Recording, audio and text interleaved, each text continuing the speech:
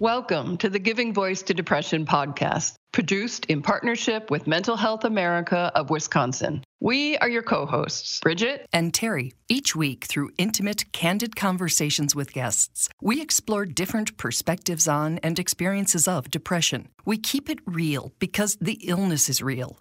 We keep it hopeful because there truly is hope in spite of what depression tells you. We are not experts or therapists. We're sisters and best friends who live with depression and have interviewed hundreds of others who do as well. By sharing stories of lived experiences, we expose depression for the lying bully it is.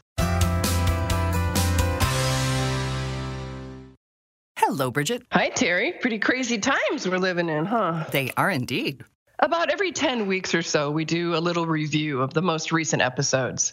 It's a way to both summarize the past few months' work and to offer a little sample of each guest's story, so you can determine which resonates with you and then listen to the full episode. It's also an opportunity to slow down, look back, and be reminded of the wisdom, experience, and hope that our guests offer us on a weekly basis. And these are often our most played episodes because they're a really easy entry point for anyone either unfamiliar with this podcast or concerned that maybe a podcast on depression is going to be depressing. We began this season with episode 126, When Depression Makes You Homesick for Who You Were Before. If you live with depression, you probably understand that statement well. In the darkness and hopelessness, we miss energy, humor, the desire for connection, and any sense that we'll reconnect with our worth and vitality. In a word, it's a miserable place to be. In a wide-ranging conversation, we spoke with blogger Savannah Wall about her experience with depression and the things that she missed the most when in it, including herself. I just felt so empty and so far away from the people that I loved, even though my love for them was so immense, and I know that their love for me was immense. No matter how hard I tried, I just couldn't feel them. It's just a very, very dark place to be. I didn't know how to describe it except for just feeling really homesick, and homesick for the people that I loved, homesick for, kind of who I was before depression, homesick for that bubbly, energetic, woman that I was. And I couldn't get there no matter how hard I tried. To hear Savannah's full 15-minute episode, look for episode 126, When Depression Makes You Homesick for Who You Were Before. Episode 127, we looked at how furry friends can play a significant role in our mental health. If you have a pet, you understand the value of the connection you have. In How Pets Help with Depression, we speak with Lori about the specific benefits her dogs provide and how they impact her depression. Whether or not you're an animal lover, this episode is a good reminder of our human needs for companionship, exercise, acceptance, a schedule, etc. Okay, so loyalty and companionship, we've got that as one of the things. Mm-hmm. In what other ways have pets, particular dogs, helped you manage or stay out of or not be alone when you're in depression? Right. The exercise factor. So dogs need a lot of physical and mental stimulation. When you're going through such a down spot of feeling that you can't go on, the fact that you have to get up and move, they made me get out and walk in every kind of weather. I mean, I didn't want to walk in 35 below weather, but I had to. So the fact that I was out and about, people would stop and say, "Oh my God, those are beautiful dogs."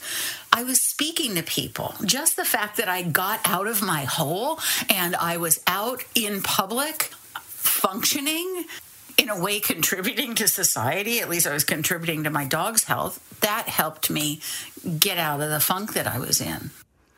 You can hear Lori's full 17-minute episode and see a picture of her with one of her beautiful standard poodles by searching for episode 127, How Pets Help with Depression. Next up, in episode 128, I Was That Guy Who Thought Depression Was a Choice, was a rare and candid conversation with a father and grandfather about his journey to understanding and accepting depression as a real and serious illness. Though he grew up believing we could all choose to be positive, when his own daughter was diagnosed and hospitalized, he quickly realized he'd been wrong. We know there are lots of people out there with beliefs like Gary. They're the root of much of the stigma surrounding mental illnesses. So we were really grateful when he was willing to share so vulnerably with us. I would never have classified it as an illness. Okay. I have been, and my whole life was wrapped around believing in positive expectation.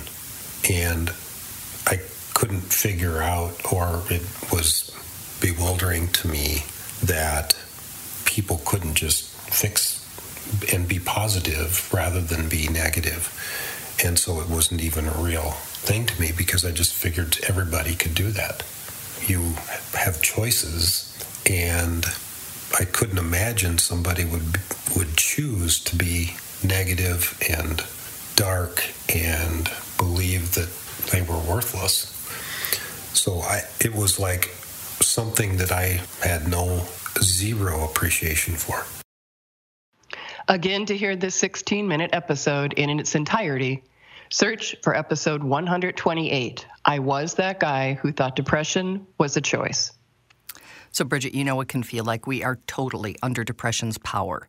Because when something can come seemingly out of nowhere and level us, it's hard not to feel that way. But is it true?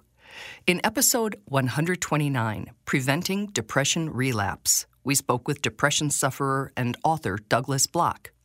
He believes, quote, clinical depression is a gradual process of falling out of recovery, ultimately leading to the inability to function. By regularly monitoring the state of your body, mind, and spirit, it is possible to identify relapse symptoms early on and take action to prevent major depression. This episode is a conversation about the identifiable stages before depression that offer opportunities to prevent full relapse.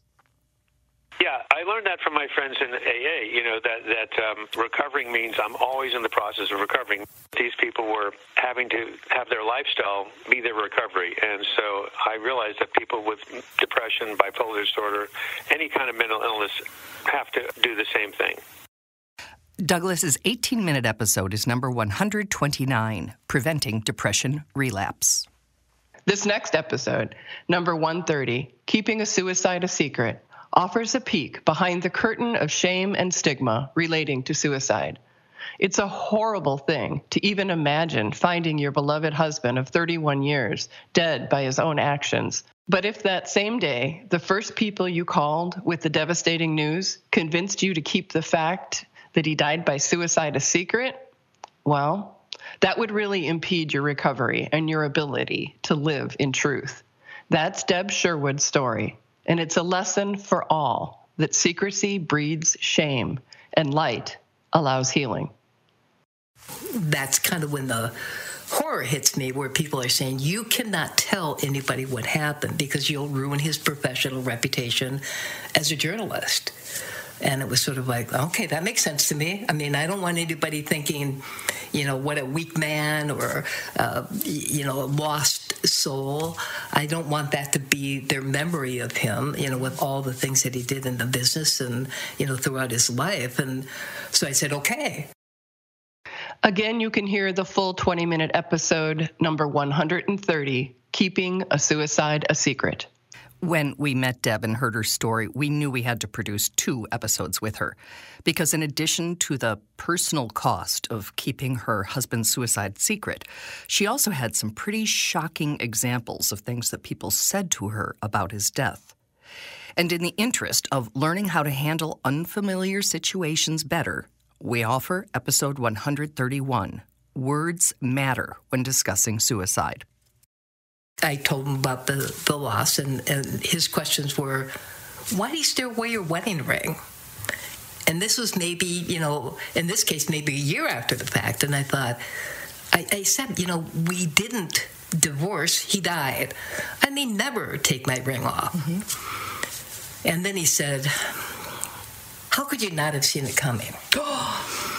And I'm thinking, how is this even possible that somebody's asking me that question? I get the question, but why are you asking me that? I mean, what does it have to do with how you're going to treat me, first of all, as a patient? But Why would you ask that? Oh, that makes me sick. Oh, it was striking. It was just like, I cannot really believe this is happening. In addition to sharing thoughtless and hurtful comments that added to her trauma, Deb also offered suggestions for supportive and kind reactions. Again, the full 18-minute episode is called Words Matter When Discussing Suicide. It is episode 131. We continued our focus on words from a very different perspective in episode 132, The Language of Depression. Researchers have proven that the thoughts we have and the words we choose not only define depression, but predict it. In this episode, we speak with a research doctor who analyzes online mental health forums and other writing samples. Using computers to analyze the words, he finds a direct connection between absolutist words and depression, anxiety, and suicide.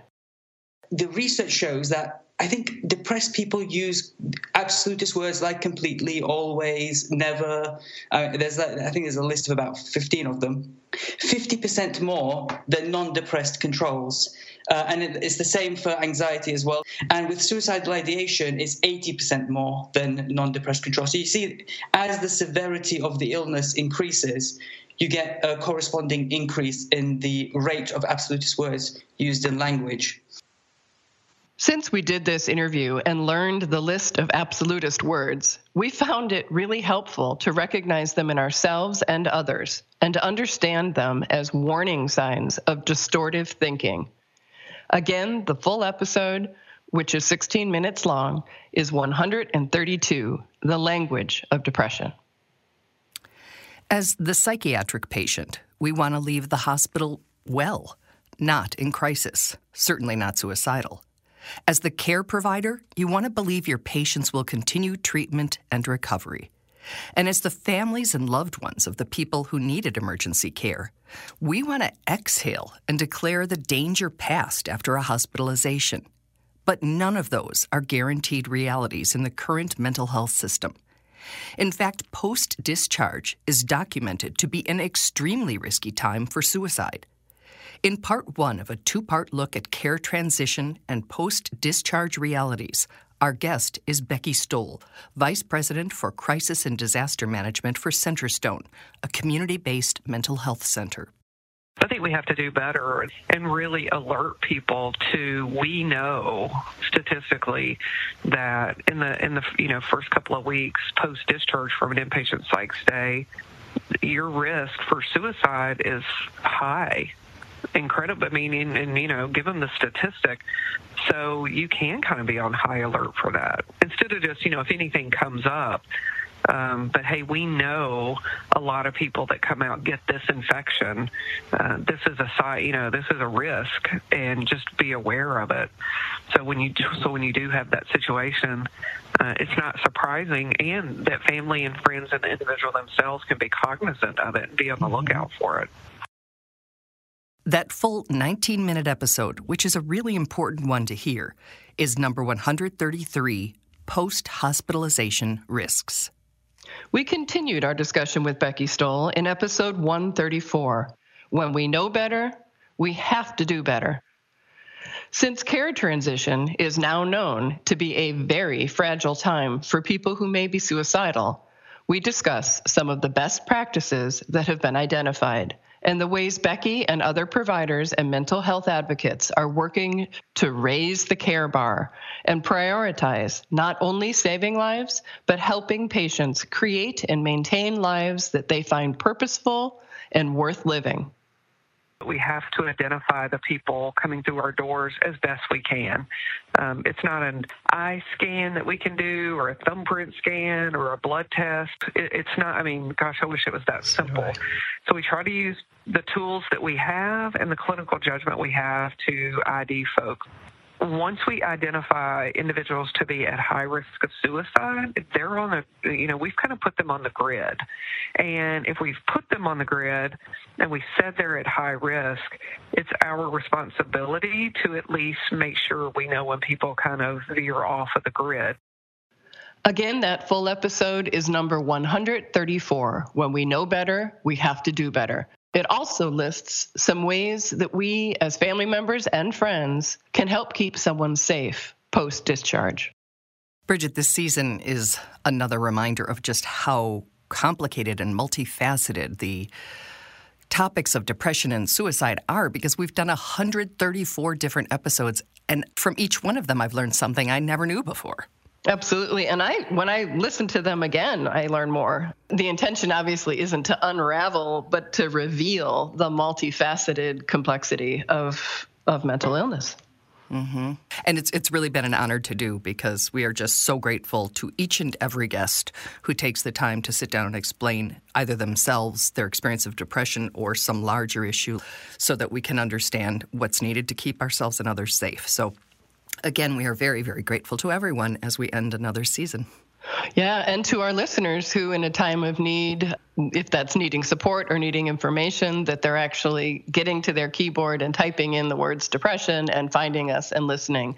And to the 7,000 people who have joined our Facebook community, have created such a supportive and loving community. Mm-hmm. And anyone who hasn't checked out our Facebook, please do. You just have to search for Giving Voice to Depression in Facebook. Bridget and I will be taking the next 2 weeks off, as we do after every season review, to start our research and interviews for the coming season, which will be our 13th, Bridget. Absolutely. So thanks to everyone for speaking with us, and thanks to everyone for listening. Take care of yourselves. We truly hope that our podcast brings a little more understanding, helps you better articulate your experience of depression, or better understand how to support someone else's. We invite you to join us for daily posts on the Giving Voice to Depression Facebook page and on Twitter and Instagram at Voice Depression. It is a comfort to be among fellow travelers on depression's dark road. And remember, if you're struggling, speak up. If someone else is, listen up.